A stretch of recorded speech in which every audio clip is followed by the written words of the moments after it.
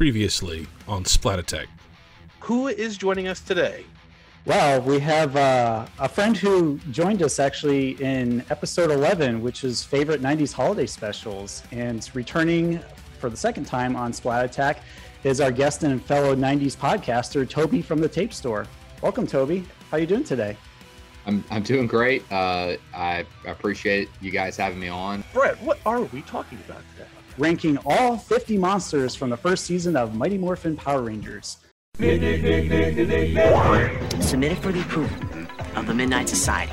Oh, joy! Let's rock. It makes me wanna fart! Dear Journal, it's me, Doug. You have it! Baby's gotta do what a baby's gotta do. That was a hoot! On your mark. Get set. Oh, here it goes! Moving right along, we have Babe Ruthless, as we mentioned before, for episode 32, A Star is Born. And where do I even start with this guy? I just thought he was kind of lame. Yeah, that was really all I had to. I wasn't a big baseball fan as a kid, but I did know who Babe Ruth was. And this really felt like Frankenstein as a kid. Where it's like, why this is ridiculous. Yeah. I do remember that he was like based off of a pixie, like a dark pixie in the Sentai footage, but I don't think that really lends to his backstory or his arsenal of weapons or why he's even there or his motives to hurt the Rangers. Because like Mutitus and the Giant, he only exists in giant form. We never see like a small version of him.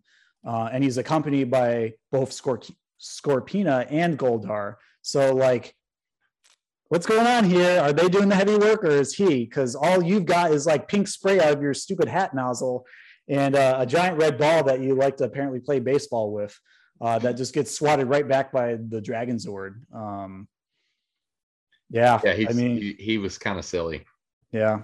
He feels like a filler monster. There's not a lot going for him. Yeah. I don't even like the way he looks. He's like on tier for Gnarly Gnome with me, so I give him a D. Yeah, I'll give him a D. Cool. That's generous. Yeah.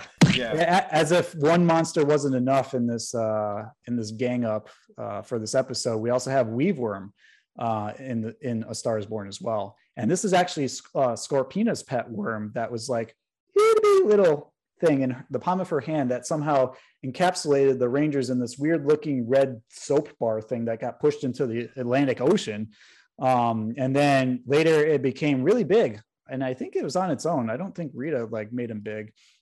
And he was pretty terrifying looking, considering the fact that I've seen caterpillars like that in real life up close that scared the shit out of me as a kid. That just brought back the bug themed nightmares that I often got. So I didn't like his hollow eyes. I didn't like all the sidearms that he has. His like gnarly voice was jarring to hear. So I think he was actually more effective enemy than Babe Ruthless in this episode in terms of giving the Rangers run for their money. Yeah, I actually remember Weaveworm. I actually remember him. So like when I see pictures of him, I'm like, oh yeah, I remember him. And I remember the stuff he shot out of himself, and he was able to trap the Megazord.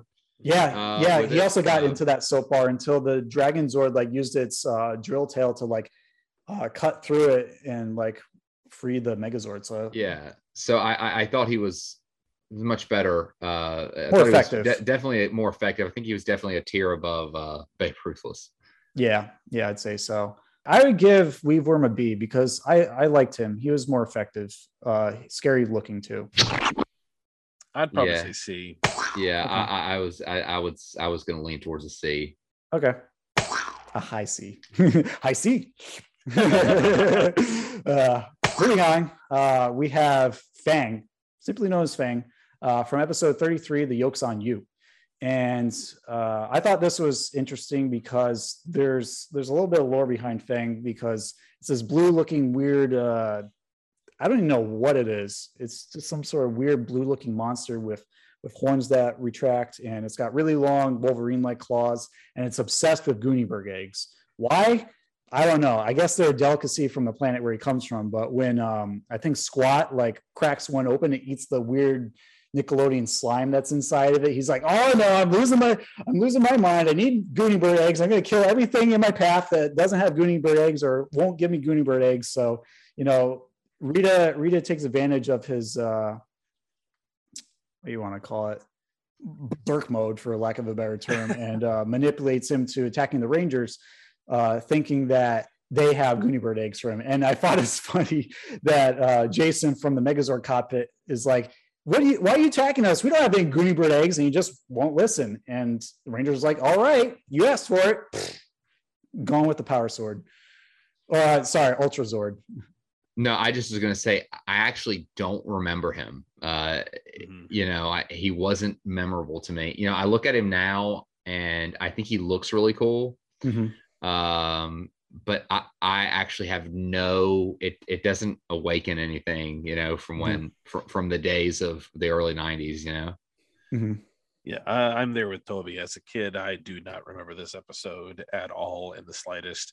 As an adult, I think it's funny that the villain looks happy all the time, even though he's clearly not. It's just the way the character is designed. He looks like he has a permanent grin. Yeah, it's a little creepy too, because the white beady eyes with the black around it adds to the little creepiness. But yeah, the grin, I think it's just the way the monster's designed. They could only move like the hinged jaw a certain way, so it's not very expressive. So that's probably why his character was limited. Just a quick note that the zoo footage had to do with like a more tragic backstory. So if you want to read into that about how like a mother was like protecting the eggs as the last of her kind, you can go to the wiki for that. But that's noteworthy for the more diehard fans. So what would you give Fang for its performance and its look and its name and all that jazz? I'd give him a D. I'd give him a C, just because I don't have anything bad memorable about him. I just don't remember. I'm gonna give him a C as well, just because even if he was one-track minded with his personality and had a uninteresting non-relative name, he put up a good fight when he was a giant against the Megazord. So for brute strength and for his memorable look, I bump it up to C. All right, moving on. We have Cyclops from a two-parter, episode 34 and 35, The Green Candle. Wow. I mean, there's no. You know what I say about this guy? He looks like a bunch of gym mats. Like that's what he's made of. He looks like the Michelin Man. Yeah, he does.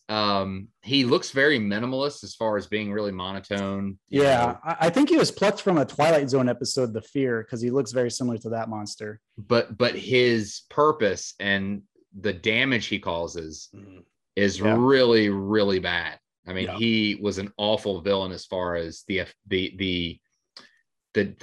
chaos and damage and the effect that he, that he had on the Power Rangers. Of course, I mean, we're talking about his episode as the Green Candle, and we know that that's about Tommy losing his powers. So this was really brutal, Yeah, it was essentially more about him serving as a distraction while Goldar fought off Jason when he was trying to retrieve the Green Candle while it was burning through its wax. And he was pretty effective at the serving as a diversion. Because he could shapeshift. Yeah, he could shapeshift into the other Megazords, so it made them think that it was them turning against each other and messing with their heads to like get a like a vulnerability or like an open shot. And as a kid, I was so used to seeing Goldar blow it, and in this case, Goldar succeeds. He actually is able to come through. Yeah. We were so used to, another reason why these Green Ranger episodes are so great, but this particular one, the Green Candle, we were so used to that formula, man. The monster's going to show up. It'll give the Power Rangers some trouble initially, but they're going to come through. They do not come through on this one. I mean, yes, they defeat the monsters, but they are unable to save Jason and they're unable to save Tommy in the sense of he has to give up his powers. Yep. It was awful. to watch as a kid. Heart-wrenching. You at this point, the Green Ranger, the flute, it's all gone. It was awful. Okay, I'm gonna be the opposite end of the candle on this one, because I side very much with everything you both have said with Tommy. Tommy is a freaking awesome character. I know I said earlier he can suck it, but that's just because of my intent. Because Jason was our first leader, right? But I do love Tommy. He is an awesome character, but also I could not understand why this intense fan base for Tommy at that point in time, because Jason was the leader. Jason was the head Power Ranger, and now Tommy's here, and all of my friends have shifted from Jason to Tommy, and now there were girls who were also watching Power Rangers because of Tommy. And I'm like, girls love a bad boy. You know, he was bad at first and he turned good, so people like that dynamic. Change of heart. I think it's why did people go nuts over Loki in the MCU? Not to leave Power Rangers, but there's something about the redemption. But go ahead. But and of course I didn't understand any of this as a kid. Sure. And it was driving me nuts. So whenever I got to this episode, I don't think I've ever rooted for a villain more in my life. I was totally on board with Goldar and Cyclops and Rita. I was like, do it, come on, do it. And then when he lost his power and wasn't able to be a Power Ranger, I was like, yes, suck it, all of you. I win. Jason's still the leader. You all are stupid. Oh, jeez. But you know that we know how that turned out later. But for about 5 seconds there, I was a very happy Power Ranger fan. So I'm going to be the tiebreaker, huh? Oh boy. Yeah. Well, what can I say about Cyclops? I mean, he was good at performing illusions and serving as a diversion. I mean, I already said that before. The episode is great, but we're not here to talk about the episode. We're here to talk about the monster and his abilities to, you know, essentially buy Goldar and Rita time so that the candle just sucks all the powers out. And, you know, I think he does a pretty good job at that. I think he looks stupid in his base form, but he's good at what he does. Yes. So for that, I got to give him a B. I'd give him a B as well. He succeeded at his goal. The design could have been better. Yeah. I'll agree with that consensus. Yeah. I mean, a B's good. Yeah. I think he was, and a B simply for the fact that he did the job that, you know, again, a few times a monster succeeded and getting something done, you know? Right. It helps. Moving on, we have Hatchosaurus and Cardiotron from episode 36, Birds of a Feather, which is very misleading because Hatchosaurus kind of looks more like a dinosaur or a pterodactyl or something. It's not clear. I do like the name for both of them. It's very menacing. Like Hatchosaurus, so you think, ooh, a dinosaur is going to face the Dinozords. What's going to happen here? And then Cardiotron, obviously a heart robot, but you know, what we end up seeing is a giant monster who emerges from like the depths. He looks pretty cool because his back looks like it's like made out of trees and forest and stuff, and he's just emerges out of the hills, just like, I gotta destroy monsters, which is pretty cool. And I'm always a fan of the monsters who show up in giant form and don't mess around. He was revived twice after his defeat, once normal and then a second time where, surprise, surprise, he has horns grow out of him to make him look more threatening and to show that he means business because this is Power Rangers. And that was due to somehow Cardiotron's ability to revive him in his core inside. And they're technically treated as two separate monsters, but because they're codependent, I count it as one for the sake of this list. Yeah. Sure. So what happens, you know, aside from a brutal Megazord battle that took the Ultrazord, the Dragon Dagger, and the Power Sword and a Megazord Slash to defeat, you know, both monsters for good, is the fact that Jason had to go inside the monster, dislodge the heart after having some insult trade-offs there, take him out to the fields, don Green Ranger's vest and his dagger and do like a 1-2 slash right through the heart, which looked totally badass. Like that's my favorite defeat of the entire season. I'm sorry. It just looks so cool. to see him slash through a talking heart like that. And, it just leaves Hatchosaurus as a mindless goon that can't really function without it. And then, once his Achilles heel or heart is taken out, then the rest falls into place. I think he's pretty opposing looking in terms of appearance. Both of them, they put up a good fight. Really puts you on the edge of your seat when you watch the episode because you think it's going to be a two-parter, but it doesn't end up being a two-parter. And I think he would have made a great evil space alien figure if they went that route. He reminded me of like a Godzilla monster. Yes, like a kaiju. Just the design of it. Oh, he would have fit really well in that universe. Yes. That's exactly what I was thinking. In fact, I think I know the name of the one that he looks like. I think it's Gigan is who he reminds me of. I can see that. I can see that. But Alex nailed it, that he looks like a kaiju, which, oh my gosh, I love talking about those. But anyway, this is which it's I think it looks good. I liked the idea that you have these two monsters working in tandem. That didn't happen very often. So again, very much like the Samurai Fan Man, I think, again, not illustrious like, say, Evil Green Ranger, King Sphinx, which I think it's really wonderful that we've been very, very conservative with giving the triple S out, As we should. It's God's here. But yeah, I thought he was just solid, I thought he was good, pretty good. Yeah, I agree with you there. So what do you guys want to give for a rating for Hatchosaurus and Cardiotron? I mean, I would rank them between a B and an A. I guess it depends on what you guys think, but I think at the very least a B. I'm thinking a solid A. I loved him. I was going to say A as well, just for the fact that it took so much to kill him. Yeah. And also that awesome reveal of Jason in the Green Ranger shield. That's right. Love it. Yeah. Beautiful. I'll go with an A too, you guys. It's worth it for that moment alone. Moving on, we have Pluticorn from episode 37, The Cleanup Club. And what can we say about Pluticorn? He's got kind of a weird powder blue look he's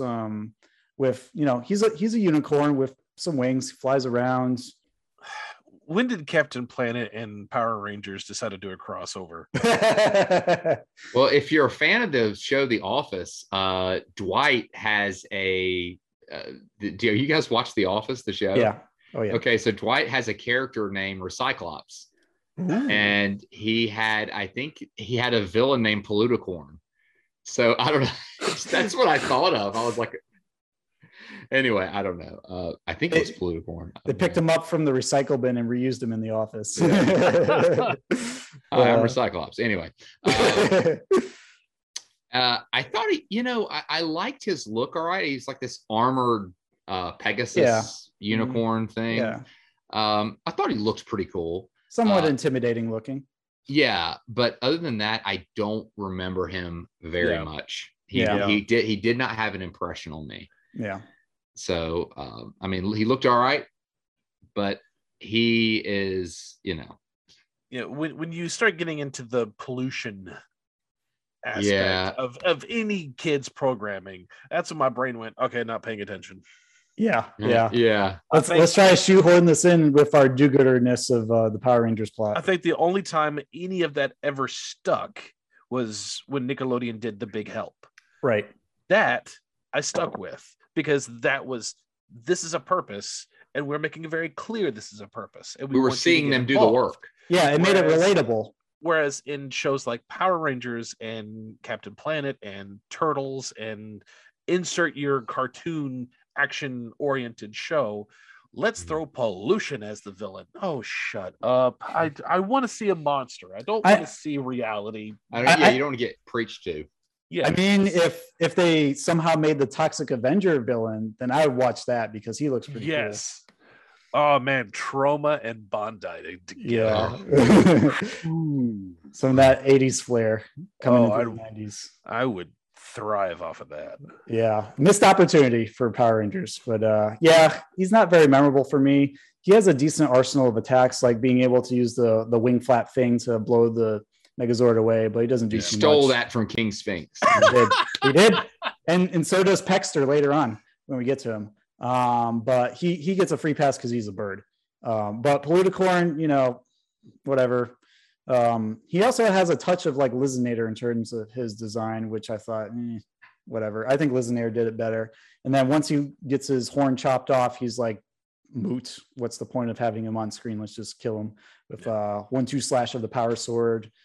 Other than that, what do you guys want to rank him? Because he does have one of the shortest MMPR deaths in history. I don't remember him, so I say C. Yeah, he just gets that. Meh. I can't. There's nothing I can critique about him. Yeah. He was another one very much like just the ones that I'm kind of like, oh. See, you've already forgotten. Just right. like Fang and Fang. Spitflower and Genie. Yep. Yeah, the blue catfish looking one that was Fang. Yeah. Just don't remember. Yeah, give him a C. I'm going to give him a D because he dashed my hopes and expectations. Like he looks somewhat threatening, and I thought he can do a lot with his like unicorn horn if he shot lightning from it, which I think he did when he was giant. But other than that, I didn't like the whole just kind of jump in and flap your wings and then grow big and then die. He didn't really do much for me as a villain, so down to a D. Moving on, we have Twin Man from episode 38, A Bad Reflection on You. And this guy also didn't stick around very much. His gimmick was that he made evil doppelgangers, which were putties in Power Ranger suits, you know, start harming citizens and running amok in the city and like tarnishing their reputation, which, you know, prompted the Rangers to sort this mess out. So after they ended up fighting their doppelgangers, revealing them to be putties and getting rid of them, they went after Twin Man, who is disguised as the Red Power Ranger. He's basically this like very pointy Japanese superhero kind of looking guy. He's got like this diamond mirror motif going on with his design. He's got like a very thin rapier that he occasionally like uses, but then he uses like some mirror gimmick and kaleidoscope vision to disorient the Rangers, which is, you know, effective for a couple seconds, but then they make quick mincemeat of him using the power blaster. And he has a very flashy death too. I like the little light effects that they use for his explosion. So can't really say too much about him. I think his design looks cool, and I think he was underutilized. No, I just think the idea that he could, he disguises himself as Jason at one point. I think that there's a lot more dastardly things they could have did with him, and they didn't. He had potential to be, I think, an A level, you know, rating villain, and I think he looks great. But again, underutilized. I would agree with Brett. Yeah, he felt really annoying as a kid. I remember thinking this was a great idea, but at the time I didn't think he was awful, and I don't mean awful in like, oh, this is dumb, but like awful as in like top tier level, like King Sphinx awful, where you just can't wait for this character to get it. He never reached that level. But I remember finding him annoying I hate that you've done this. I hate that you've made these doppelgangers and that you're ruining the Power Rangers reputation. I remembered that, and I couldn't wait for them to straighten it out. But like you guys said, they could have gone a lot farther, which would have gone from just annoying to, oh, I want you to die now, which is where you want to be with a Power Ranger show. He could have caused some internal fighting within the actual group, you know? Yeah. And even like send them through a mirror maze or something in another dimension. That would have been an instance where that would have been applicable to heighten the tension rather than just fight in a field in the middle of Tokyo or, you know, whatever. Yeah. So what do you guys want to rank Twin Man? I'd say B, just because he's not a bad villain, but he's not forgettable either. Yeah, I was thinking a B or a C, you know, for potential. And he did do some cool stuff. He did disguise himself as Jason and stuff. And I thought, as far as abilities go, I thought they can really do something with this, you know. I'm between a B and a C. Yeah, that's where I am too. Just because of underutilized potential. I like his design. And I like the cool mirror effects he does, but I want to see more of that. And I want him to heighten the tension more. The reputation thing really, and the doppelganger thing didn't really register with me as a kid. I just wanted to see them fight a monster and how they, he can more effectively one-up him through his cunning strategy. So that's that. Moving on. What did you give him again? I'm gonna land on a C because I was in between a B and a C, just for the underutilized powers. But moving on, one of my favorites, we have Cyclopsis, and he's from episodes 39 and 40, Doomsday, which was supposed to be the original finale of Mighty Morphin Power Rangers before it got renewed for the ZO2 footage, landing them at episode 60. Despite having a slight variation and confusion with the other one-eyed white monster who's squishy and made of gym mats, this guy is one heavy metal force to be reckoned with. His name gives him an air of mystery and power. He's one of the best designs of any monster, not just this season, but the entire Zordon era of Mighty Morphin Power Rangers. He's got a massive arsenal of weapons at his disposal, including chest missiles that pop out. He's got like grappling hands. He's got lightning that shoots out of his horns. And he's got some really thick, chunky boots that he knows how to crush the Megazord with. Like, have you seen the size of those things? Man, it makes Go-Go boots look like dull shoes. Even though he's technically a war Zord that Goldar pilots, I don't care at all. He's a cool monster in my eyes. Lokar system in battle to upgrade him, similar to Mutitus. He's another monster who grabs Dragon Zord's tail and whips him around like he's a plaything, which is totally savage. And he's one of the few monsters that also reflects the Dragon Zord battle modes like Dragon Fin attack back at him, which, anytime a monster can deflect attack like without blinking an eye, I think that shows a true display of their power, like hidden power that they're concealing or holding back. Other than that, he's the final boss in the SNES game. He was also the final boss in the Sega Genesis game, which I remember taking advantage of once I beat the game to fight against my sister, like Minotaur. Very fun to play. Very fun to play as.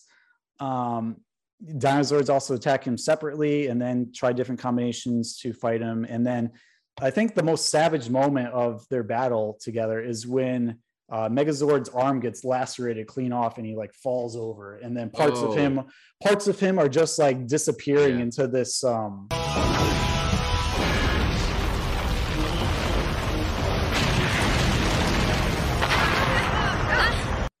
I don't know, other dimension, or Zordon reveals that it was like a defense mechanism to teleport the pieces back to the command center so that it could recharge and get rebuilt so that it wasn't completely destroyed. But man, to get to the brink of like ending the Power Rangers, I gotta give him some serious kudos. What do you guys think? I liked him because he looked like a Gundam. Yes. Yep. Yes. Very pointy.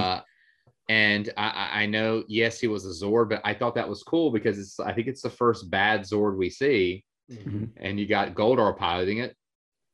So, it shows that, Goldar has his moments of being, problematic. Competent for Rita, problematic for the Rangers. He looks great. And he was incredibly powerful, and he posed some real problems. So I liked him a lot. I know we said we're not really going to talk about Rita's posse, but you kind of have to a little. At least not until the end. Because Goldar anytime Goldar was involved, I got nervous as a kid. Not because he was imposing, but because he put up one of the biggest fights. And then you put him in his own Zord. I was scared as a kid. Mm-hmm. I was genuinely afraid that the Rangers were going to lose at least one of them. I mean, we've already proved that we've lost Tommy in previous episodes, and if we can lose Tommy, we can lose some of our regular ones. True. So I was afraid that we were going to lose at least one or two, and then to see how close he came to defeating them, I was on edge the whole episode. Yeah, it definitely put me on edge like the evil Green Ranger did. Like, just constantly imposing powerful threat, did not mess around, kicked the Zords while they were down. And I forgot how he was defeated, but it essentially took across the two parts every Zord combination except the Mega Dragon Zord to defeat him. So it just goes to show that they constantly had to strategize and think on their feet and, throw the darts on the board until something's stuck and, find an opening. What do you want to rank them? I would give him double S. Yeah, I would say double S, very close to the top of the tier, but go ahead. I'm going to give him a triple S. I love him. I absolutely love him. I'd be willing to push him to that level. Yeah. Cool. I liked seeing a bad Zord. I liked seeing a bad guy pilot a Zord, I just thought that was, it's just, it's just something that. Yeah, you don't see every day. And because it changes up the typical Monster of the Week formula, it really reels in your attention. And because it just brought on the hurt so much, you're like, oh, shoot. Are the Rangers actually going to lose, even though they're, really good at defeating all these monsters so far? So, for that alone, I gotta knock it up to top tier. Rolling along, we have Octoplant from episode 41, Rita Seed of Evil. And for some reason, they like to space out amazing monsters with really crappy monsters. Because it looks like Peter Pan meets some kind of. You know what it looks like to me? It looks like Lilymon from season 1 of Digimon, which admittedly I had a crush on when I was a kid.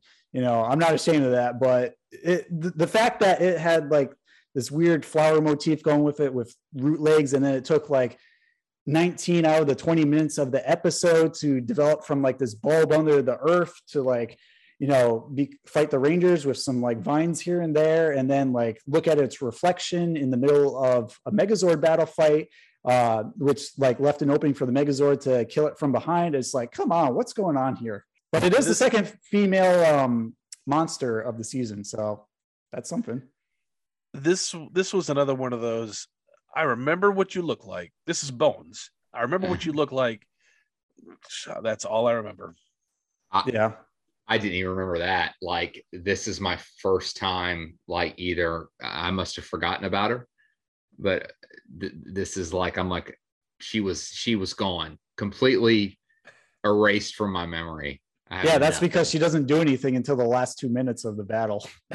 Like, she's known for kicking really fast and then looking at herself in the reflection of the building. That's all. It does not bode well for her rating. Yeah. Well, let's just get her out of the way. I give her a low D. Oof. For the Digimon connection. I'll go with Brett because I just don't remember her. So yeah. I'll do the low D as well. I just stick with C just because I don't remember the character much like Bones, but Bones I remember a lot more. I had completely forgot this character who Octoplant was until I saw them. And I was like, oh yeah, I remember you. But still, even then, no memory. Yeah, I don't think it helps that the name doesn't really describe the monster. Like when you say Octoplant, you think like, oh, octopus monster. This would have been a better fit for Pineoctopus, I guess. But other than like, I mean, what would you come up with for an alternative name that would better fit this monster, if any? Petal Punisher? Yeah, it would have to have some alliteration. Yeah. Yeah, most of them have that. I can't think of anything. Vine Vixen. God. Yeah. This is why I'm not a writer. Yeah. Yeah, I can't think of it. Well, let's not waste any more time with her. Let's move on to Goofish from episode 43, Something's Fishy. I have to say, this is a very memorable one for me. She's one of the grossest one of the grossest, hideous, and terrifying monsters of the season, in my opinion, because it's like some sort of poisonous fish. It's got like a head. It's got two heads where it's like a one eye and these three fangs coming out of its mouth, and then a head coming out of the side that's like gooey, and then a horn on the other side. It's frightening. I was terrified of this as a kid, even more terrified of the toy that came out, the Evil Space Alien one, 8-inch figure. God, they had a toy of this one. He was most known for the fact that he kind of sounded like Lord Zed and also sprayed blue goo that acted as acid, and it ate through the Rangers' costumes. That's right. Messing with their abilities. And they fought on the beach too. He has a pretty sinister personality, and aside from the blue goo, he doesn't have too much in his arsenal. He does have this like cool swordfish kind of golden lance that he uses occasionally in battle, which complements his look pretty well with the navy and the crimson red for his look. Any thoughts on him other than the fact that he's a typical defeated by power sword monster? I barely, if at all, remember him. He was another one that really got lost. I know. See, he was vivid in my memory. And see, I'm the same. I'm there with Toby. It was same as Octoplant. I forgot, and then I saw it, and I was like, "Oh man, yeah, I forgot all about this one." And then you said he got a toy. It's like, "Oh, I forgot." Yeah, I think it's because I played with the toys so much as a kid that really cemented the memories of these characters. Because otherwise, yeah, I wouldn't have anything to connect with them.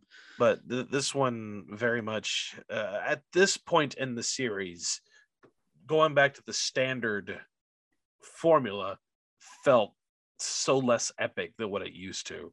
Yeah. So whenever you go back to something like this, it left such a little impression. Yeah. It also didn't help that he was one of the slower monsters as well as a giant too. So we're like,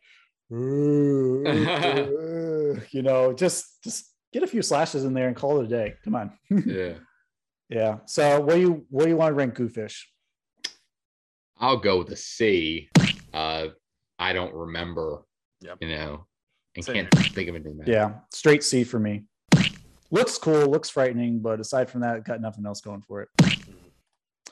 Moving on, we have Goat-Tan, the Lion Goats from episode 44, Lions and Blizzards. Wow.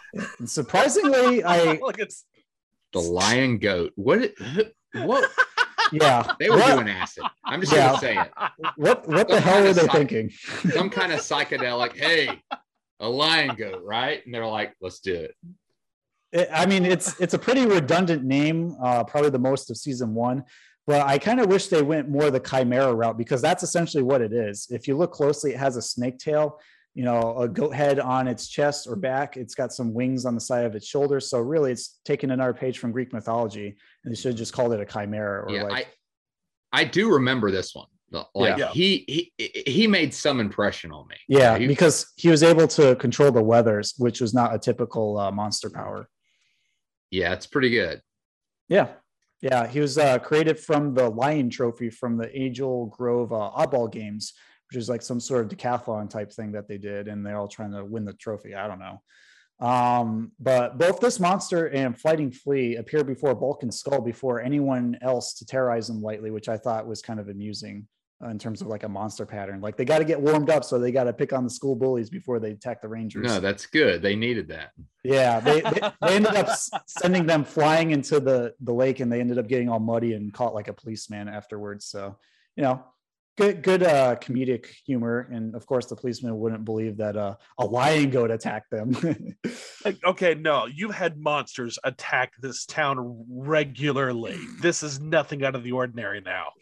Yeah, I think they just choose to look the other way. You were in the building and saw a freaking Zord 2 days ago. Don't give me this crap. Yeah. I mean, they should pay attention. This guy can conjure blizzards, tornadoes, and thunder Zords, according to Zordon. So it's a force to be reckoned with, and I'm sure he would give Storm from X-Men a run for her money. Just a fun, quick little Greek mythology fact, because I did dig a little deeper with this.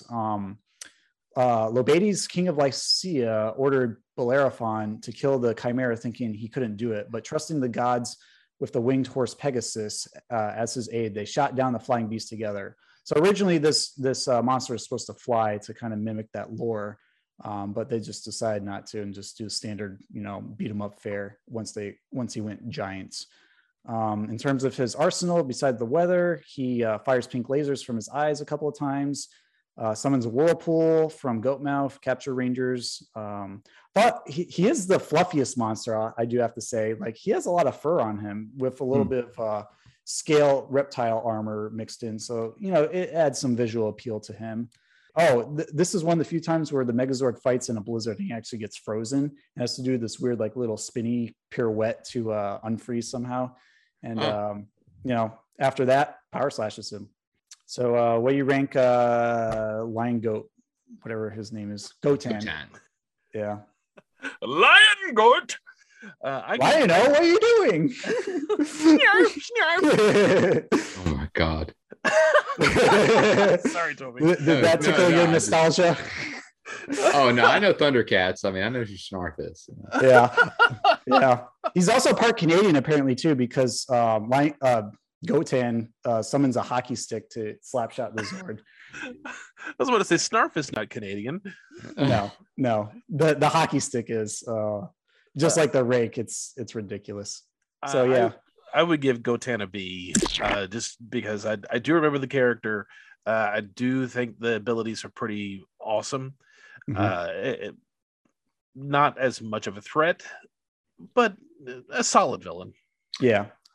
I think he was better than average. I remember him, even though I think the idea of this lion goat thing, I think it was unique. So I thought I definitely liked the lion head and stuff. I thought that part of him looked really cool. Yeah. The goat being right there was kind of whatever, but I would give him a B. Yeah, I give him a high B. I was a little perturbed by his design at first, but he grew on me when I saw him in action, and I liked his weather abilities too. Brought a unique dynamic to the monster fights. Moving on, we have Fighting Flea from episode 46. To flee or not to flee? That is the question. Appropriate name with the alliteration, has a nice ring to it, although the highly irritating voice, along with the highly irritating prison jumpsuit orange with the beady red eyes, I'm like, I can't watch this anymore. I thought it was interesting in the sense that I don't know, maybe more of an annoyance than an actual real threat. He bit you, it caused a rash. He could shrink. That was kind of cool. I think he was technically the smallest monster that we've seen this season, with Weaveworm being a close second place, because it was like he shrunk down to actual flea size and was on Kimberly's dog. So when Bulk and Skull were trying to return the dog for a reward by calling a phone booth in the park, and then the flea shows up from the dog, they're like, similar to Gotan. So I think that adds a little bit to its interest, but aside from that, it doesn't really have much of a lasting impression. I mean, it only fights melee attacks. There's no weapons or anything. Yeah, I liked the design of it. I didn't like the voice. I noted this, that Fighting Flea, I don't know if it's a girl or a boy based on the voice, but it sounded a lot like Katrina Johnson giggling like Ross Perot from All That. Yeah. Maybe it's her gig before All That. Who knows? It wasn't one of the better ones. No. I think it was specifically designed just for the annoyance factor. Get through an episode. Yeah, pretty lame, pretty annoying. Typical defeated by power sword. I give it a D. Same. Yeah. Cool. On to the very original jellyfish in episode 47, Reign of the Jellyfish. And I'm just going to say this right off the bat. I think it's ugly. I didn't like it. I think it's unoriginal. And I really miss the little umbrella things that attach to its weird pink pointy shoulder spikes that were apparently lost in transit from Japan to America when they were reusing the costume. Yeah, I have no memory of Jellyfish one at all. Neither do I. I don't even think I got around to watching this one in preparation for the episode. So it's okay. You weren't missing much. I mean, some of these ZU2 monsters that happen after Doomsday aren't much. They're kind of just here filler to satisfy the craving for more Power Rangers. This one really didn't have anything going for it that hasn't been seen before. It has toxic spray that melts everything that touches, like park benches especially. It uses an actual umbrella, a pink veiny umbrella that it opens up and deflects attacks from the Megazord. So it's got at least something in terms of countermeasures to fight against it, and has little brief teleportation hops, which is more of a gimmick than a useful strategy since it's not fully utilized. So I'm not going to go too much into the battle or anything like that. It's fairly slow when it's giant, so I give it a D as well. And I would just say C, just because I don't remember it. Mm-hmm. Yeah, I would go. I would go either way with that. I don't remember it. It doesn't look good, so I would go towards a D, just based on the fact that doesn't look like a jellyfish. Well, it's got legs and arms, and then it's got some just thing. I can't make out any kind of head or anything on it. And I don't remember it at all. it's very abstract and doesn't have much characterization in line with its assumed persona of a jellyfish. Right. Doesn't even sting, so whatever. Moving on, we have a very original monster as well, the mantis from episode 48, Plague of the Mantis. And despite its equally boring name as the jellyfish, I actually remember this one quite well from the Gung Ho episode of, that's how I remember this episode, as Gung Ho, where Trini's doing like Tai Chi with her sensei and has to learn how to like fight better or learn the honor and tradition that goes along with martial arts. And this villain is essentially a giant mantis with 2 legs, taunts Trini a lot in the woods, fairly fast, got some cool praying mantis arms to, slash her back and forth. Does not actually fight fair, even though it claims it does. So it's very manipulative in that sense, which you don't get to see too often from Power Ranger monsters. Other than that, I think it was transformed from Trini's Kung Fu Master's pet mantis. So it's kind of like a foreshadowing of what Lord Zed does with his monsters in season 2, which are based off of objects or everyday kind of things instead of just spells or clay monsters that Finster makes. And lures Trini into a battle 1-on-1 before the Megazord takes it out with a couple of slashes and the Power Sword blow.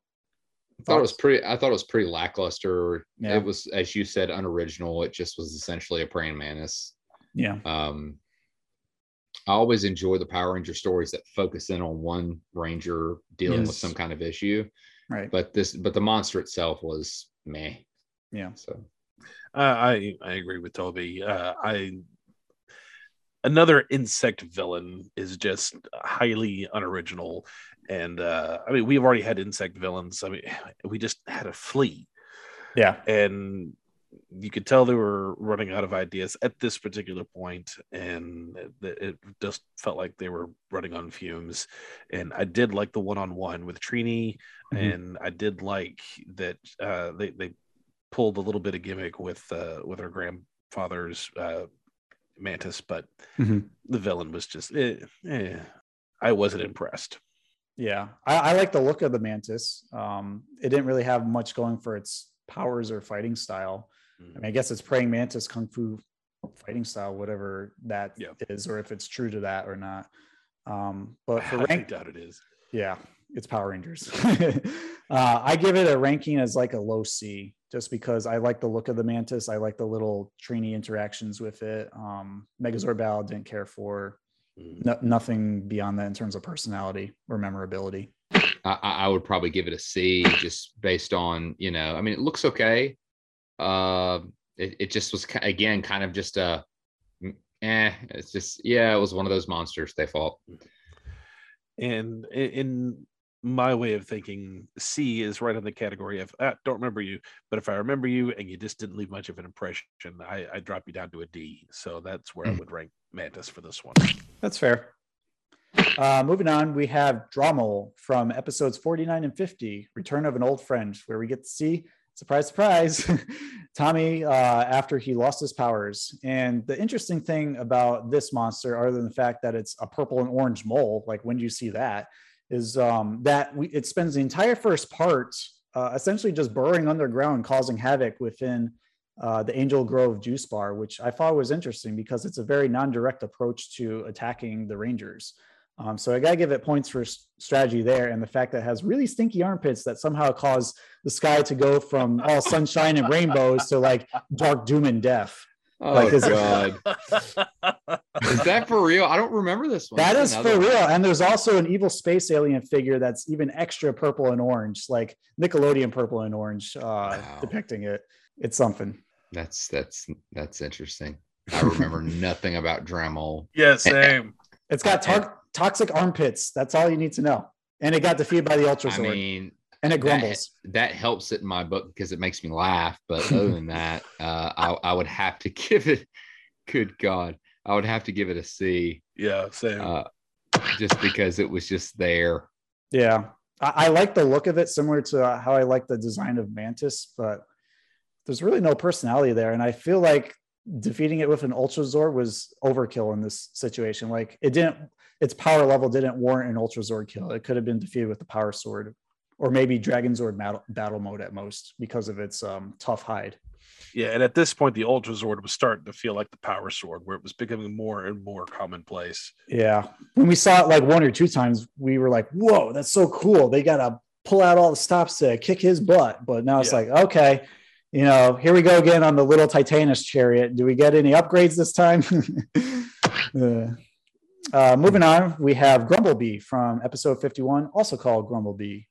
Kind of a catchy name, very fitting because it's I don't know if it is fitting because it's technically a wasp, not a bee. But it looks cool. It looks threatening. It's got a very yellow, black, orange color palette to it.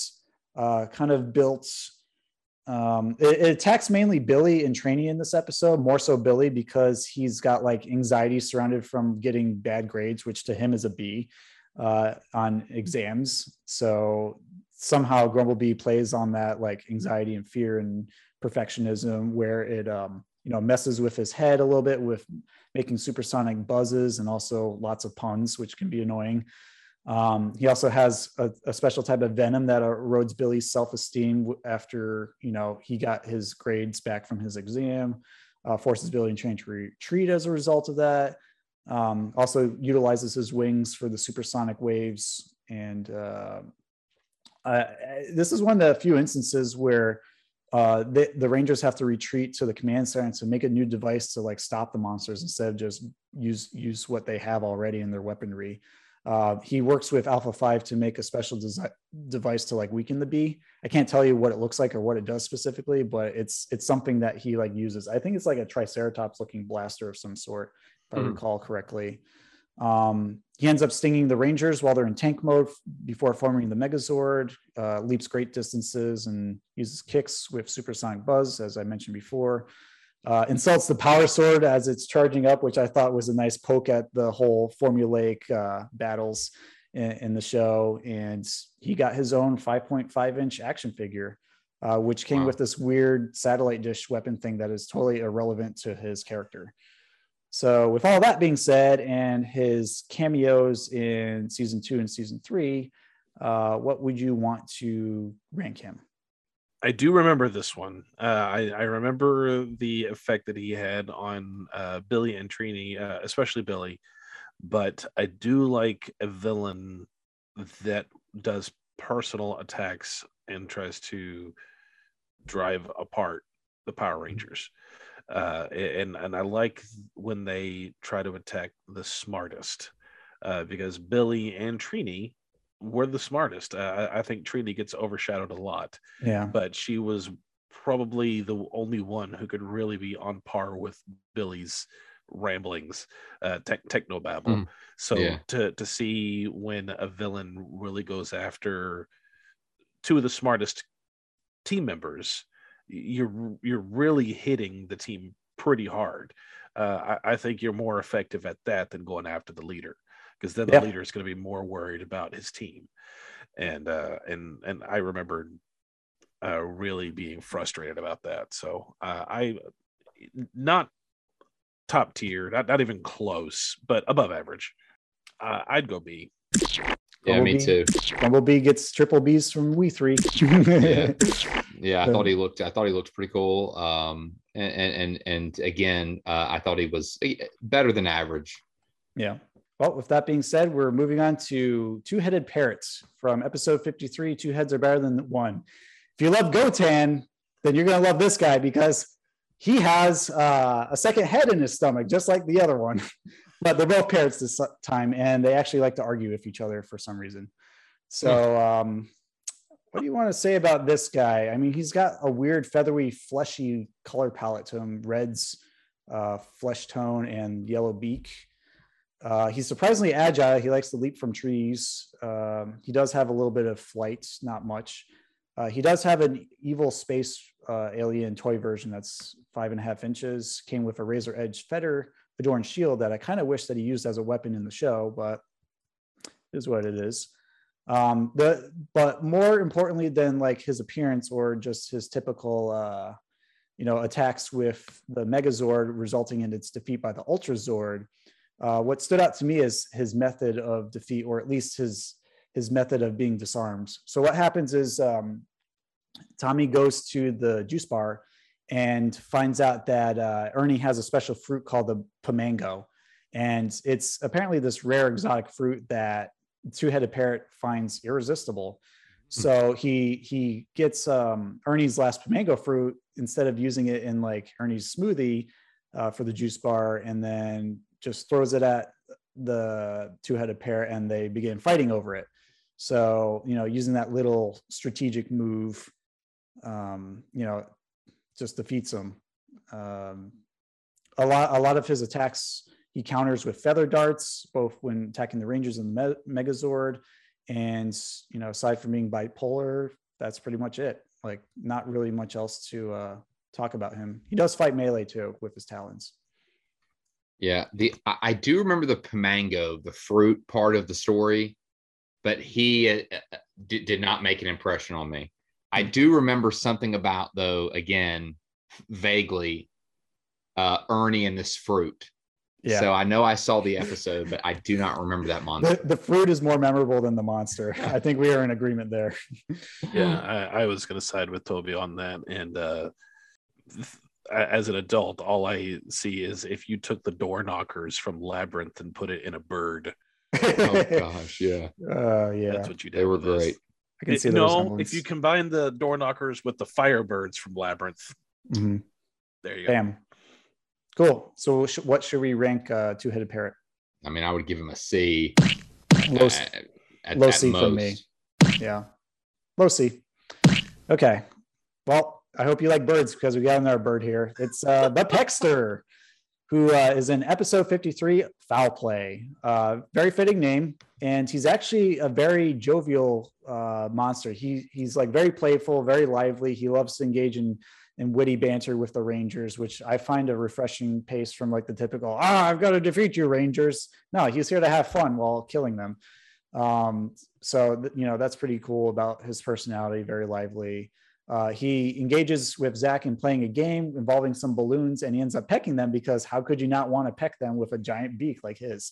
And one of them turns out to be like this really thick dodgeball that he gets his beak stuck in, which I thought was a great way to outsmart the bird. And while he's like wrestling with it, they're like trying to blast him into oblivion with the power blaster. But I think they slightly miss. You want to talk about that, Alex? I had, because this one I had no memory of, and I didn't get a chance to rewatching this one. And then just that bit that you talked about, I remembered that.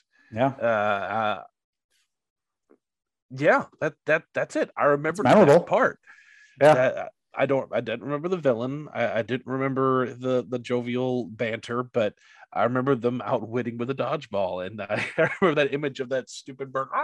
Yeah. What do I do now? Well, once he grows big, he actually has a decent arsenal of weaponry and attacks to use against the Rangers.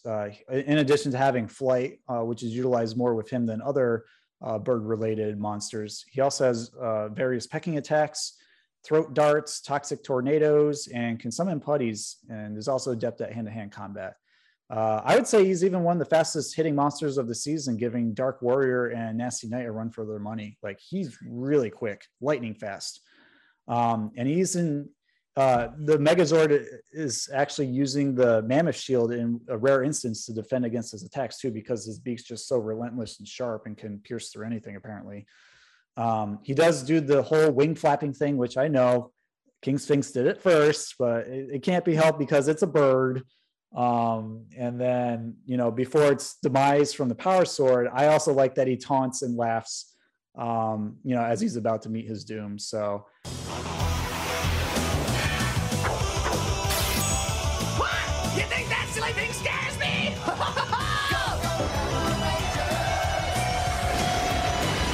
All right, Rangers, let's do it. Hi-ya!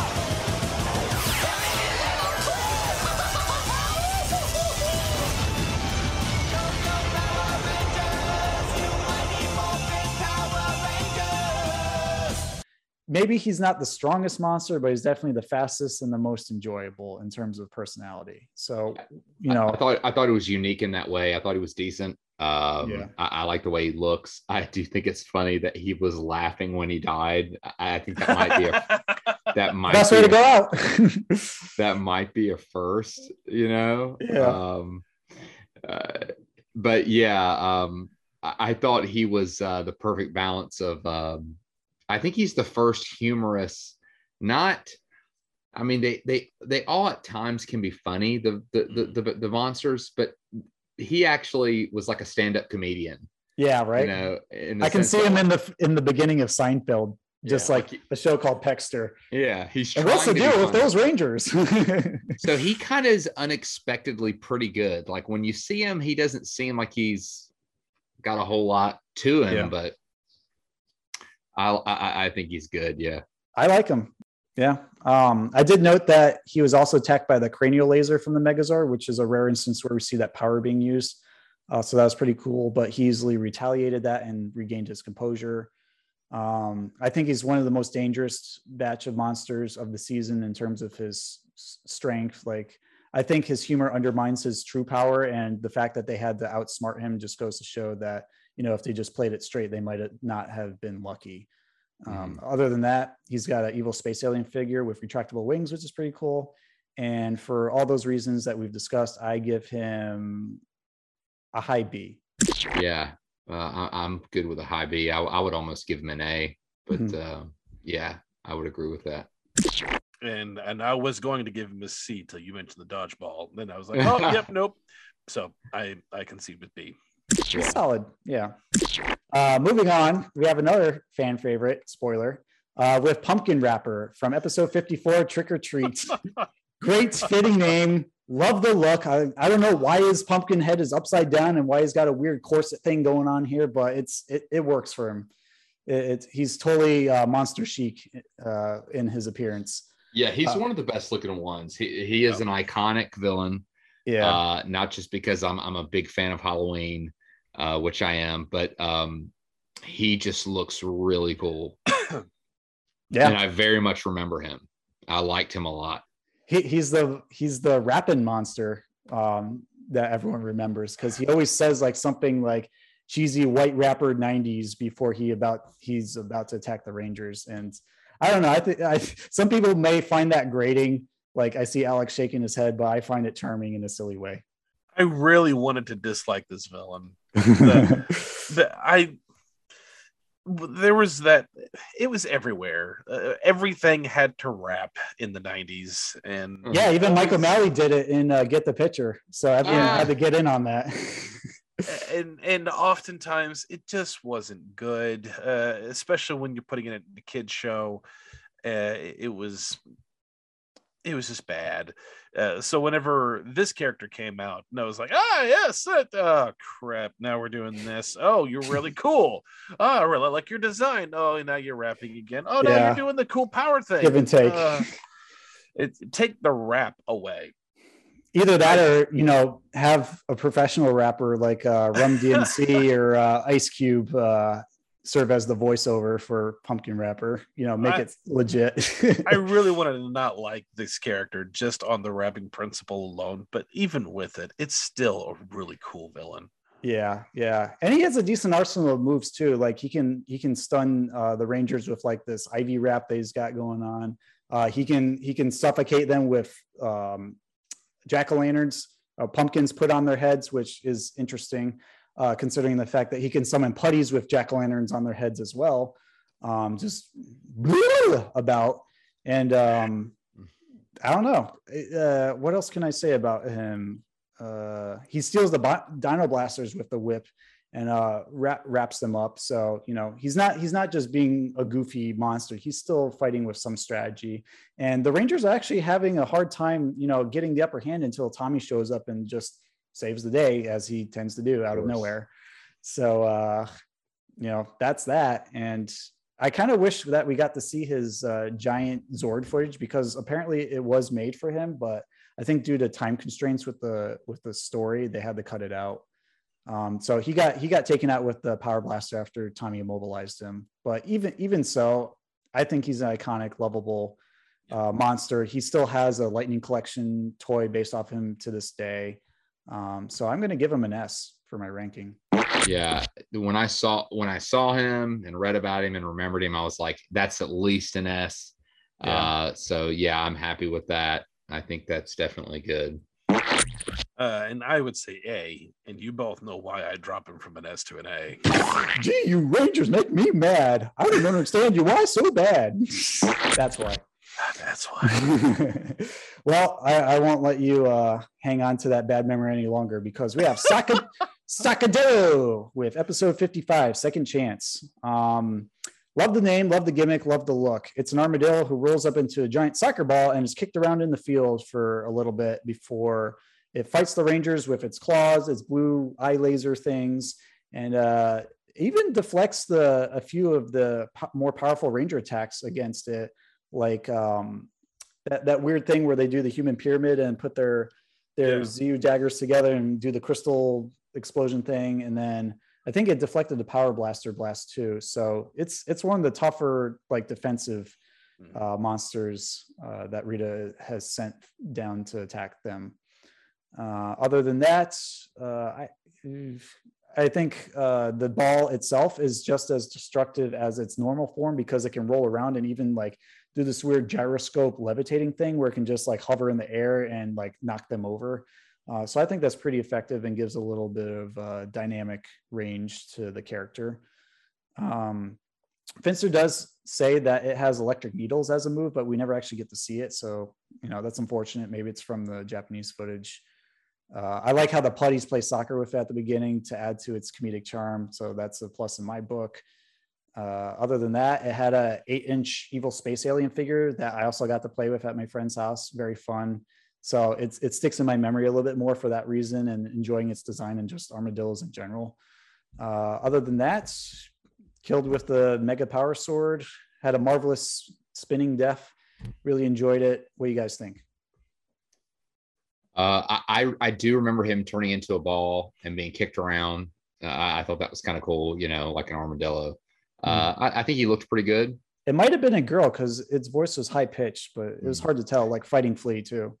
But outside of the putties kicking him around, I don't remember much. But he didn't make a major impression. Made an impression. I made an impression more than some of these other ones did. Yeah. But not a huge impression.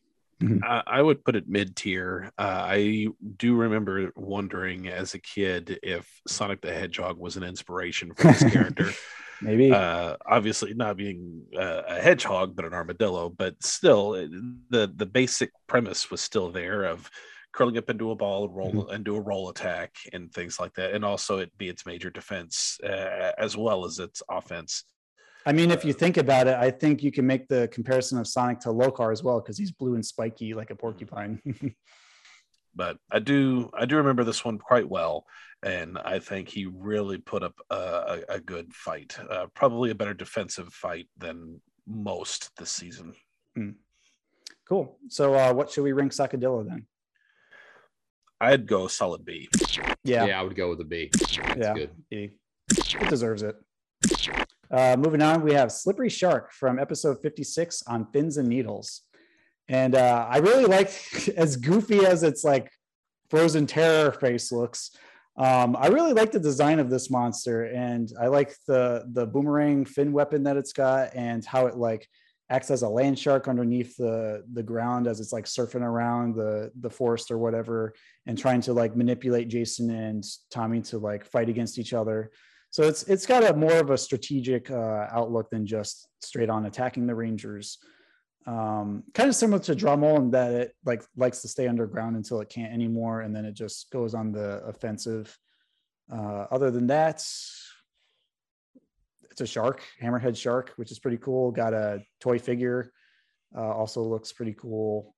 That's probably why I remember it so well. I like the name. It ducks the mega power slash, which does not happen often, if ever, but ends up getting slashed a second time into oblivion. So what do you guys think about Slippery Shark? I remember him. I liked him. He had the boomerang fin. Yep. I thought it looked really, the eyes, being like really wide and stuff. And it just looked kind of creepy, kind of bizarre. Yep. So I think he was pretty good. I think he was kind of on par with the Sacamodillo, you know. Mm-hmm. But I remember him more. So yeah. Okay, Alex. And I think opposite for me with Sacamodillo, where I remember his appearance, and that's it. Yeah. Well, what do you guys want to rate Slippery Shark then? I would rate him a B because I really remember him. He made an impression. I'm going to give him an A because my impression was deeper with him, and I thought him more terrifying in terms of his look and the way he moved so fast underneath the ground and then popped up. Because, you know, my kind of like Doug from Nicktoons, my imagination would run wild with some of these monsters and imagine what it'd be like if they attacked me in Angel Grove, and just being afraid of having like a really fast shark that like swam underground, pop up out of nowhere and attack me with like a boomerang fin and that garish, you know, frozen look on his face. And I would also say B. Cool. Moving on, we have the Lizinator from episode 57. Enter the Lizinator. Powered by Arnold Schwarzenegger parodies, apparently. He has an interesting little backstory about his composition, because I don't think he's necessarily like clay monster that Finster makes. He in his wiki page, he's made from super metals from another galaxy, so he's got some resilience to rival Sacadillo and even surpass. I did not like his look at all. I thought he was butt ass ugly, like one of the worst looking ones aside from Poluticorn and maybe even Gnarly Gnome. But I think Gnarly Gnome looks a little bit better because of the whole Viking outfit. But this one is just like, I couldn't stand it on screen. It was like the shade of white with the hair and the dark gray. And for some reason, he liked picking up cars. He didn't care that much about fighting the Rangers, especially Jason when he cornered him. He just like picking up tiny little Geos that Ned Flanders would drive around and hurling them at the Rangers for fun. But because of his resiliency, he took quite a lot of blows when they sparred with him, and he had quite a few attacks. He had this noxious breath that would immobilize the Megazord and Dragonzord. He had red eye lasers that would knock all the Rangers down. He could summon putties at will, which, you know, helps put on the pressure for the Rangers, as a few other monsters have done as well. Also picks up the Dragonzord tail with ease like Frankenstein and spins him around like a record. Ultimately defeated by Ultrazord, because what else do we have? You know, just go full on with this one, since he's a real toughie. Other than that, what do you guys want to say about him? I don't remember him at all. I don't remember either. No memory. I mean, you remember him for the Arnold Schwarzenegger, right? Because I know I did. No, I just did. That is just the name. No, I don't remember him. So what do you want to rank him then? Because I have nothing to give, I guess I would just say C. He was just kind of Yeah.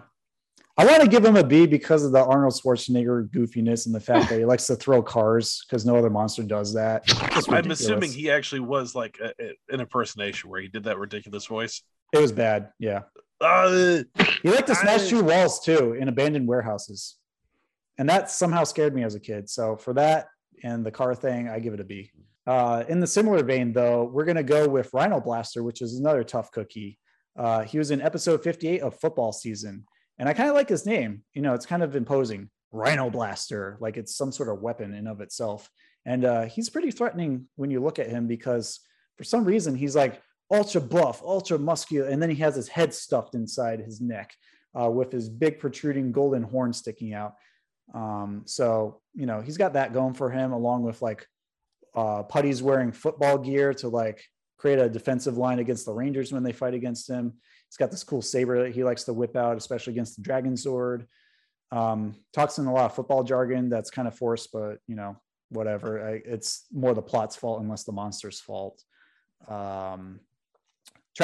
actually traps the Rangers in a multi-dimensional vortex by spraying them with a white flurry of mist, which we haven't actually seen in a while, since around like Madame Woe, maybe. other than that, this is a rare instance where Tommy is in the Dragon Zord fighting him and he gets knocked out because of an orange energy blast from his horn.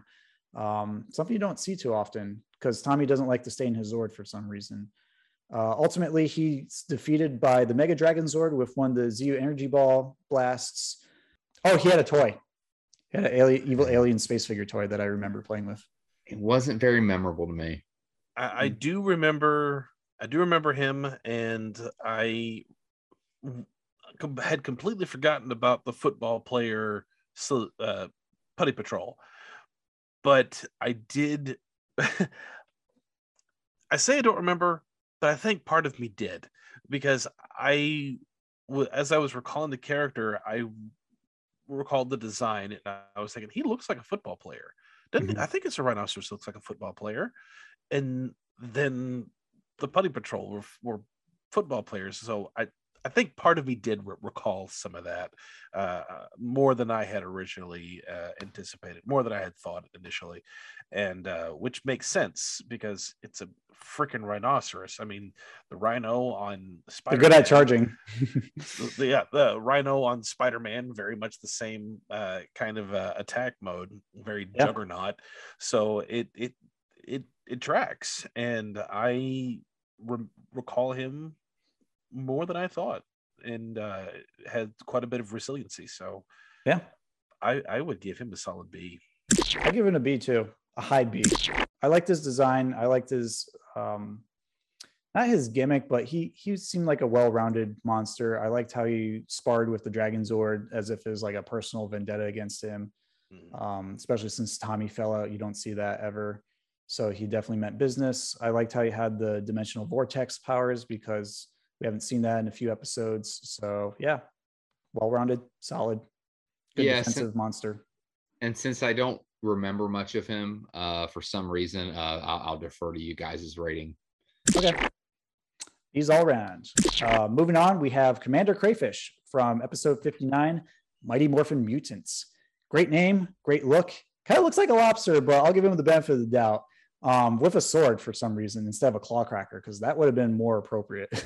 What makes him stand out, though, is that he actually trains a group of putties to be Mighty Morphin Mutants.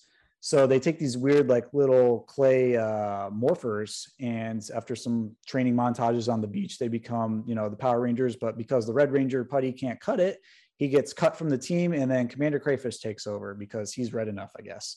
They have a cool fight on the beach, and you got one of these doppelganger situations where evil Green Ranger, evil Pink Ranger face their goody counterparts at the park, which is fun to see. And then a callback to the evil Green Ranger when Commander Crayfish grows giant. He actually brings the Green Ranger mutant along with him to grow large, along with the blue and the black one. Why the girls don't get in on that, I don't know. But they form some sort of like weird attack pyramid where Commander Crayfish sits on the Rangers and then just like goes around like this, like poking him with his sword until Megazord makes lobster dinner out of him. So what do you guys want to say about Commander Crayfish? I do remember Commander Crayfish. I remember liking him. He was solid. Thought he was really good. I like the way he looked. Did you say he butters really good? I thought he looked really good. I thought good enough to eat. Yeah, he was good. I liked him a lot. I remember him really well. I remember enjoying that episode. So I thought all in all, he was a good villain. Yeah. I did not remember the Crayfish. I remembered the doppelganger Power Rangers. I remember, obviously there was a monster, but I just didn't recall who the monster was. I remembered the Power Rangers with all the black gloves and the black boots. And I remember them fighting their appropriate counterpart. But, and I thought that part was really, really cool. But as for the villain itself, I had no memory until now. Okay, fair enough. So with our rankings, what do you guys want to rate Commander Crayfish and we're not counting the mutants, so just him. Yeah.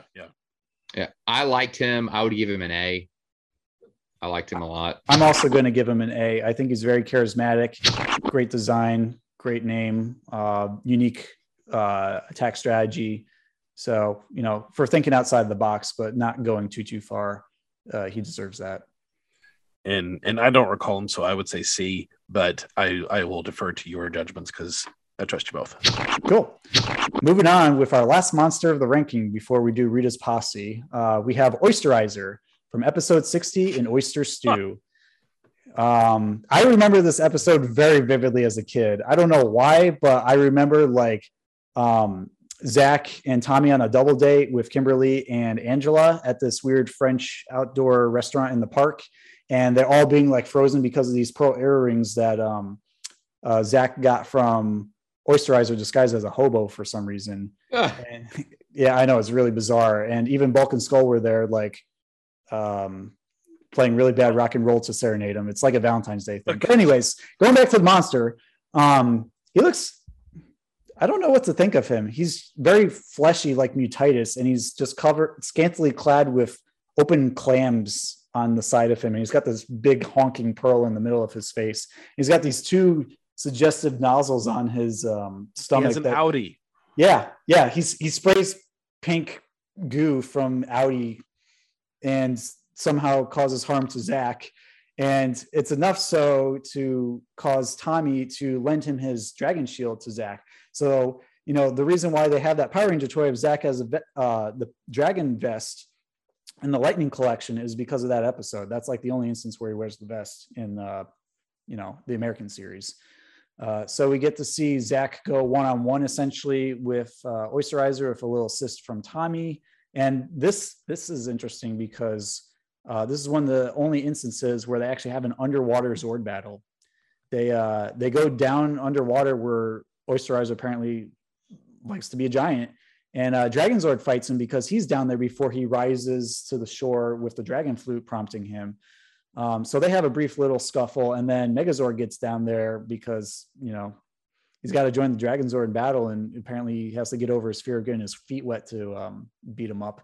But when that proves to be too much for both of them, they follow Oysterizer as he leaps right out of the water, conveniently next to a mountain range where they continue the fights. And Oysterizer then pulls out his weapon, which is like this ball and chain type of thing, where it's like a spike on one end and then a pearl on the other, wraps it around the Dragon Zord and the Megazord, kind of keeps the edge on him. And then, at the end of the day, he's just defeated by another Mega Power Sword Slash, which, is expected, but it's still a fun, interesting battle in of itself because of the places it takes us and how you kind of have to re-strategize to think, hopefully there aren't any cracks in this Megazord so that it doesn't start filling the cockpit with water while we're fighting, because we've never done this before. It makes you think if it's equipped like a submarine or not for that kind of combat.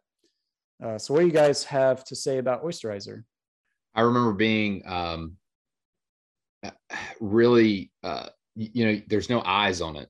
So it's just this clam with a pearl and arms and legs. But I still liked the way it looked. I thought it was creative, the way they were somehow able to finagle getting a monster out of this thing that, and they made sense of it, even with the big pearl, Mm-hmm. And I do remember it because I remember being like, how did they visualize that? And I thought it was cool. I thought it was a good episode. I did like the fighting, was it the underwater, what was it? Like you mentioned, the Megazord, like a submarine, Yeah. I just thought it was good. I do remember it very much. It was also, of course, it being the last episode, of that season. It was good that they at least ended it with a creative villain. All in all, a solid villain. And I have no memory of that one. I think you're missing out, Alex. This is a good one.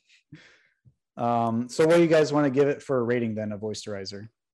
Because I'm going to give it an A. I love it. Yeah, I was going to give it an A. I remember just for the sheer creativity of it. Yeah, liking it. Yeah, it was a fresh way to end the season, even though it had been long extended past its prime.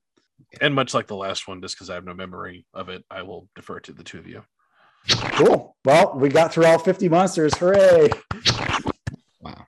You completed a marathon. I'm proud of you too. Do we want to do a really quick recap? We can do a recap. I'll just run through them real fast because they won't take long to go through these. Sure. But our F category, bottom of the barrel, we have Giant, Mr. Tinkle Sneezer, Wheel of Misfortune, and Rockstar. Oh, wow. Our D category these are kind of bad. The Chunky Chicken, Snizzard, Babe Ruthless, the Fighting Flea, and Jellyfish. And C has our most entries because we had a lot in here that were just forgettable. We have Bones, the Minotaur, the Gnarly Gnome, Pine Octopus, Genie, Spitflower, Weaveworm, Fang, Paluticorn, Twin Man, Octoplant, Goofish, Mantis, Drummel, Two-Headed Parrot, and the Lizinator. Oh, wow. Our solid B category, we had Terror Toad, Spidertron, Frankenstein's Monster or Frankenstein, Cyclops, Goten the Lion Goat, Grumblebee, Peckster, Sacadillo, Slippery Shark, and Rhino Blaster. All right, now we're getting to some good ones here. A category. Our Pudgy Pig, the Dark Warrior, Shell Shock, Samurai Fan Man. All right, help me. Hatchosaurus and Cardiatron. Cardiatron, thank you. Commander Crayfish and Oysterizer. And top tier, our S category, Eye Guy and Pumpkin Wrapper. Double S, the Nasty Knight, Madam Woe, and Mutitis.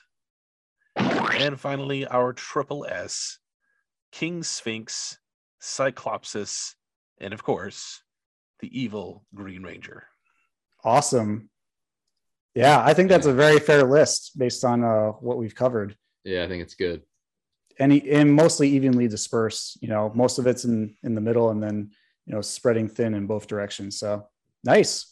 Listeners, what do you think about that list? Do you rank the monsters of season 1 any different? Let us know by emailing us at splatattack2021@gmail.com or DMing us on Instagram. We'd love to hear what your differences would be for the ranking.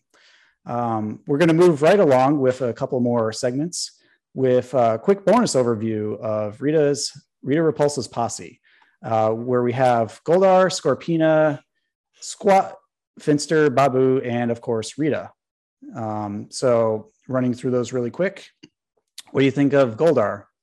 Because I'm not going to go over too much about what I have for my notes because we all know who Goldar is and what he's capable of. I would give Goldar an S. I think he's always shown up when things are really pivotal. He was the first one they fought as far as being enlarged. And he has, always been a staple throughout the episodes, throughout the show, throughout the series, but also has been there really at pivotal times, whether it was with Cyclopsis or with the Green Ranger with the candle. And so, yeah. Yeah, and I said earlier, he was the one, anytime that he showed up, I got nervous because that's when they meant business. Right. Yeah, he was great at assisting other monsters that were rather lackluster. He always knew how to put on the hurt and always, fulfilled Rita's plans, no matter how insane they were. I liked how he had wings, even though he didn't use them as much later in the season, and his very cool looking sword. In addition to what you guys said, he does like to grow big and summon putties in battle. He's very well-rounded, very formidable foe.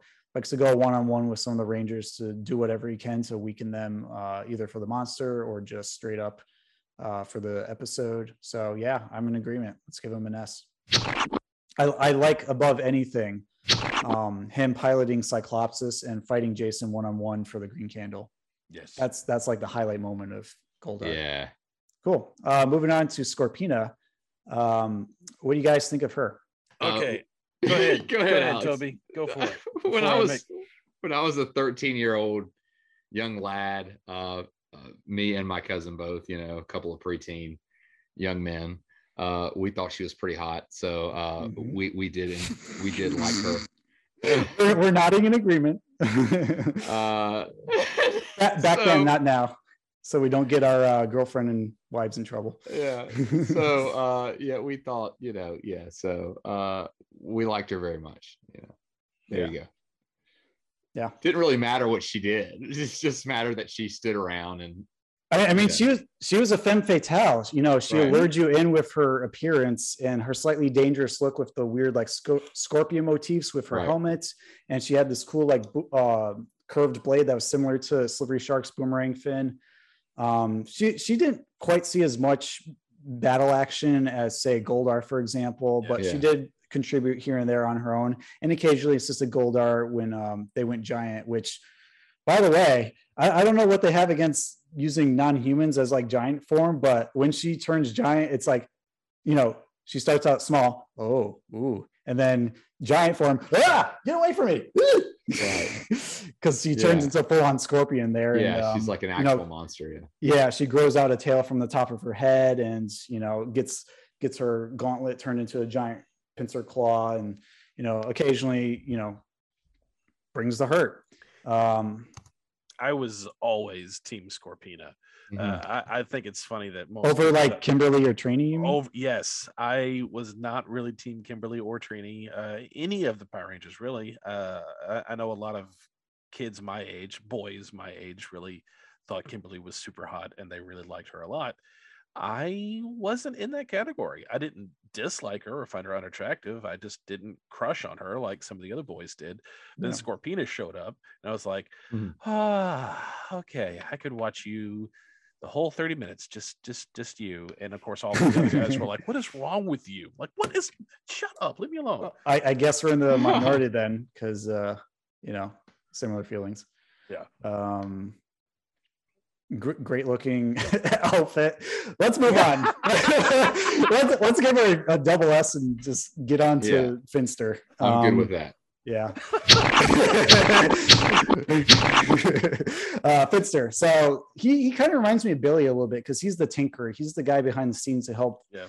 He's the glue of the team who helps make things work. He supplies the monsters. He occasionally provides a little bit of lore and intrigue behind the creation of the monsters. Occasionally consults with Rita to figure out like what to make for her. Sometimes obviously his monsters don't land, but sometimes they also do. So I don't have the statistics. I think he's slightly more effective than not. I like his appearance. He reminds me of like something that came out of the Dark Crystal. I don't know. I'll give him an A. I like him. Yeah, I would, just because of his sheer importance to Rita's operation. Would give him an A. I feel like I can have a really intelligent, enjoyable conversation if we went to a coffee shop together. Probably, yeah. Yeah. And I also wonder if he wasn't such a sweatshop with Rita, he might put out better creatures if she wasn't rushing him constantly every week with something new. Like that's something. It's an oyster. What do you want me to do with it? That's something management never understands about being an artist. You need time, you need space, you need inspiration to be creative and effective at what you do. You can't just rush it like a machine, because obviously that has consequences. Right. Bad creations create bad outcomes. So, Rita's got to let up on him and give him the space he needs to do his best work. And she never will. Yep. He needs to get a new job. I think he should have worked for Lord Zed. He didn't really do much in season 2, but we can talk about that later when we get to the ranking of that season, if we do. Yeah. Squat. So he's spiky. He's bulbous. He's dumb. He occasionally meddles in, Rita's plans. He likes Gooneyberg eggs. What do you want to say about him? He helped make Shell Shock. What was the point of Squat and Babu? Outside of just trying to be the comedic foil. Yeah. But you already had Bulk and Skull for that, so why? I think they're Rita's versions of them. You know, if you put them side by side, they're kind of like twins, two sets of twins. I can't really say much about them. You know, Shell Shock's an accomplishment, and I think a figure of Babu showed up in King of the Road and Pete and Pete as Captain Zornan, but other than that, okay. Yeah, I didn't care much for Squat. I at least thought Babu was funny. I thought his voice was funny, the way he talked. Yeah. Look of me, talk of me. Yeah. Kind of like that high pitch. I thought at least Babu made me laugh. Squat, I just thought was just some idiot. Yeah. I'd probably give Squat a D. Yeah. And give Babu, just because he made me laugh all the time, I'd probably give him like a C or a B maybe. I'd give him a B. I'm giving him a B, and I'm giving Squat an F because he's a waste of space. Sorry, I mean, I could have gone D, but no, I don't like seeing him on screen. Waste of time. How can I forget? We have, last but not least, Rita Repulsa. You know, iconic name, iconic look. She's always angry. She always has a headache. She has a kick-ass looking wand that likes to make her magic monsters grow. She's not very strategic with her plans most of the time, but occasionally when she delves into the realms of dark magic, she does get the upper hand. I would say, like, with Mutitis and Cyclopsis, that was like the closest she's gotten to like a complete total victory for the episode. But aside from that, it's just like, well, throw something out there, it doesn't work. Oh, I have a headache. Leave me alone, you buffoons. Mm-hmm. What do you guys think about her?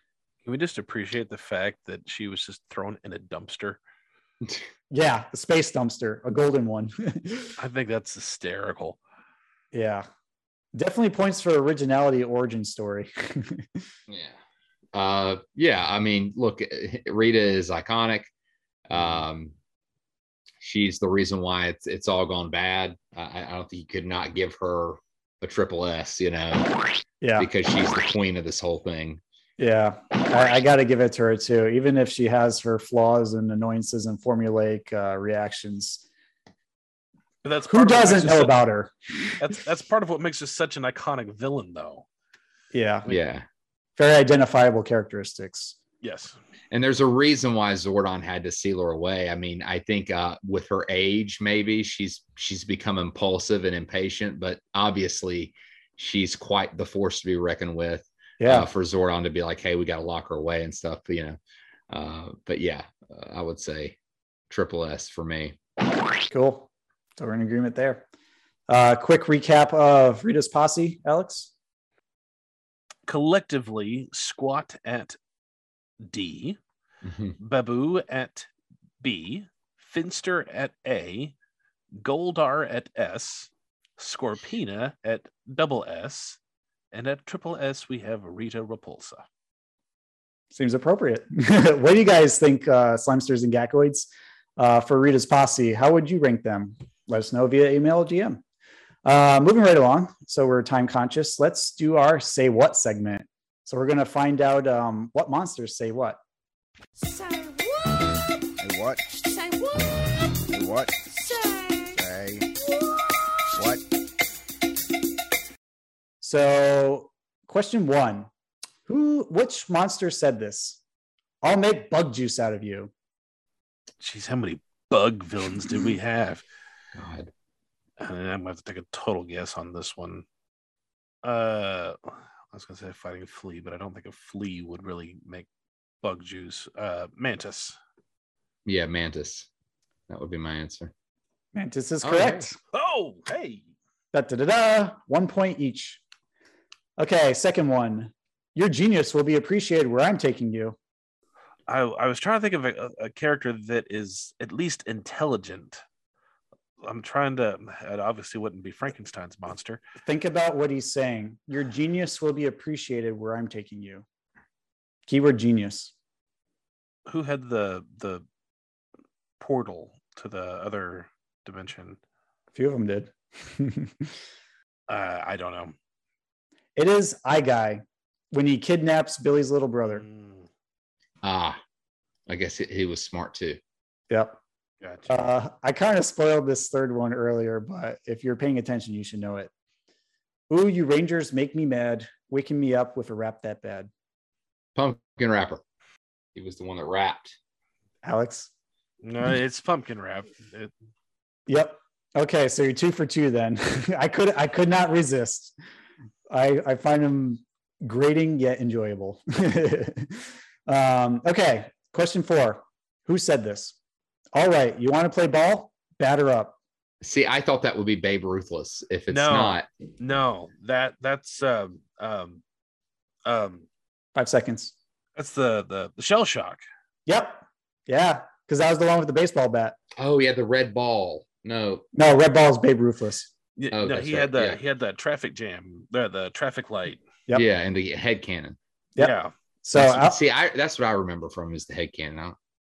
Yeah, it's head cannon. So Alex has 3, Toby is 2. Question 5. Ooh, I'm hungry. No, my guess would be Pudgy Pig. Yeah, that's my guess as well. That is correct. So Alex 4, Toby 3. 6. Who said that? I've got plenty of room left inside for you. Terror Toad. Yeah, Terror Toad would be my guess as well. Terror Toad is correct. The stickers. Yep. On the stomach. Alex 5, Toby 4. Question 7. Who said this? You're looking winded. Maybe this will help. King Sphinx. That's what I was going to say too. Actually, no. It's Peckster. You know, the one that flapped its wings and stole that idea. Yeah. So no change in score there. Alex, I think, is 5. Toby's 4, correct? Mm-hmm. Question 8. Who said it? Well, I'm glad you finally came to your senses. That'll make it easy on both of us. Yeah, I can't. I'm at a loss there. I'm assuming senses has something to do with it. Like took their senses, maybe? It's near the end of the episodes. I got nothing. Rhino Blaster. Yeah, I wouldn't have guessed it. Unfortunately, he didn't say many things aside from the football scene that stuck out. So that was a tricky one. Question 9. Now to make cardboard out of the lot of you. Don't worry, it won't hurt a bit, but it might hurt a lot. Is that Pine Octopus? Pine Octopus. Mm-hmm. That is correct. Pine Octopus. So Alex is 6, Toby 5. You ate my Gutenberg eggs. You know how hard it is to find these? Is that Fang? Yeah, that's what I was going to say. That's Fang. All right, I'm happy that I got the ones I got. Yeah. I had to look through the list that because I didn't remember all their names. I was like, it's which one is this? It was one we didn't remember. Yeah, Fang is the only one that makes sense. So if I kept track correctly, I believe Alex has 8, Toby 7. So Alex, you're the winner of Say What? Woo! That's a first. Good job, Alex. Yeah. If only I had prizes to give away. Oh, yeah. We're just doing it for fun. Or bragging rights for later episodes. All right, then. So thank you, everyone. Slimesters, Gakoids, Toby, Alex, and I guess myself for enduring this marathon of ranking Mighty Morphin Power Rangers Monsters Season 1. Really appreciate you all listening to us and just going through it. And hopefully all you diehard fans appreciated the amount of work that went into this, both with the research and the editing. We'd like to thank you for being here. We'd like to know, as I mentioned it before, what do you guys think about our ranking? Do you agree, disagree? Would you rank any monsters differently or on opposite ends of the spectrum? Email us and we'll share it during a Mona's mailbag segment in an upcoming episode. Other than that, email us splatattack2020@gmail.com. Contact us through Instagram DMs if you want. We also have a Patreon page now, which is patreon.com/splatattack. So if you really like to support our content and help us grow and continue to build our community with our deep dive specialty content of 90s nostalgia, particularly 90s Nick, head on over there and become a patron today. We have all sorts of different tiers offering all sorts of good goodies that will suit your budget. So see what fits you. We'll have some behind the scenes things, a few gag reels, and we are going to be doing a bonus episode a month that you will only find on Patreon. Yeah, looking forward to that because we'll be recording the first one coming up soon. Other than that, check out our totally rad Splat Attack shirts at our bonfire page. We also have a mug there with our season 2 Splat Attack logo if you're interested in that. Just another way to support our show. Also continue to leave us a rating and reviews on any Apple Podcasts, on Apple Podcasts or any other platform that allows it. With that said, thank you very much, and tune in next time for our very interesting episode where we pit 2 popular episodes together in our very first Are You Afraid of the Dark versus Goosebumps, The Tale of the Phone Police versus Calling All Creeps. And also, before we bail, thank you, Toby, so much for being a part of the episode. Thank you. We appreciate your time. And for anybody who wants to follow you, where can they follow you at? So we're the Tape Store Podcast. You can follow us on Instagram. That's where we're most active. It's just simply the Tape Store. You could email us at thetapestorepodcast@gmail.com. And I think we're on TikTok as the Tape Store.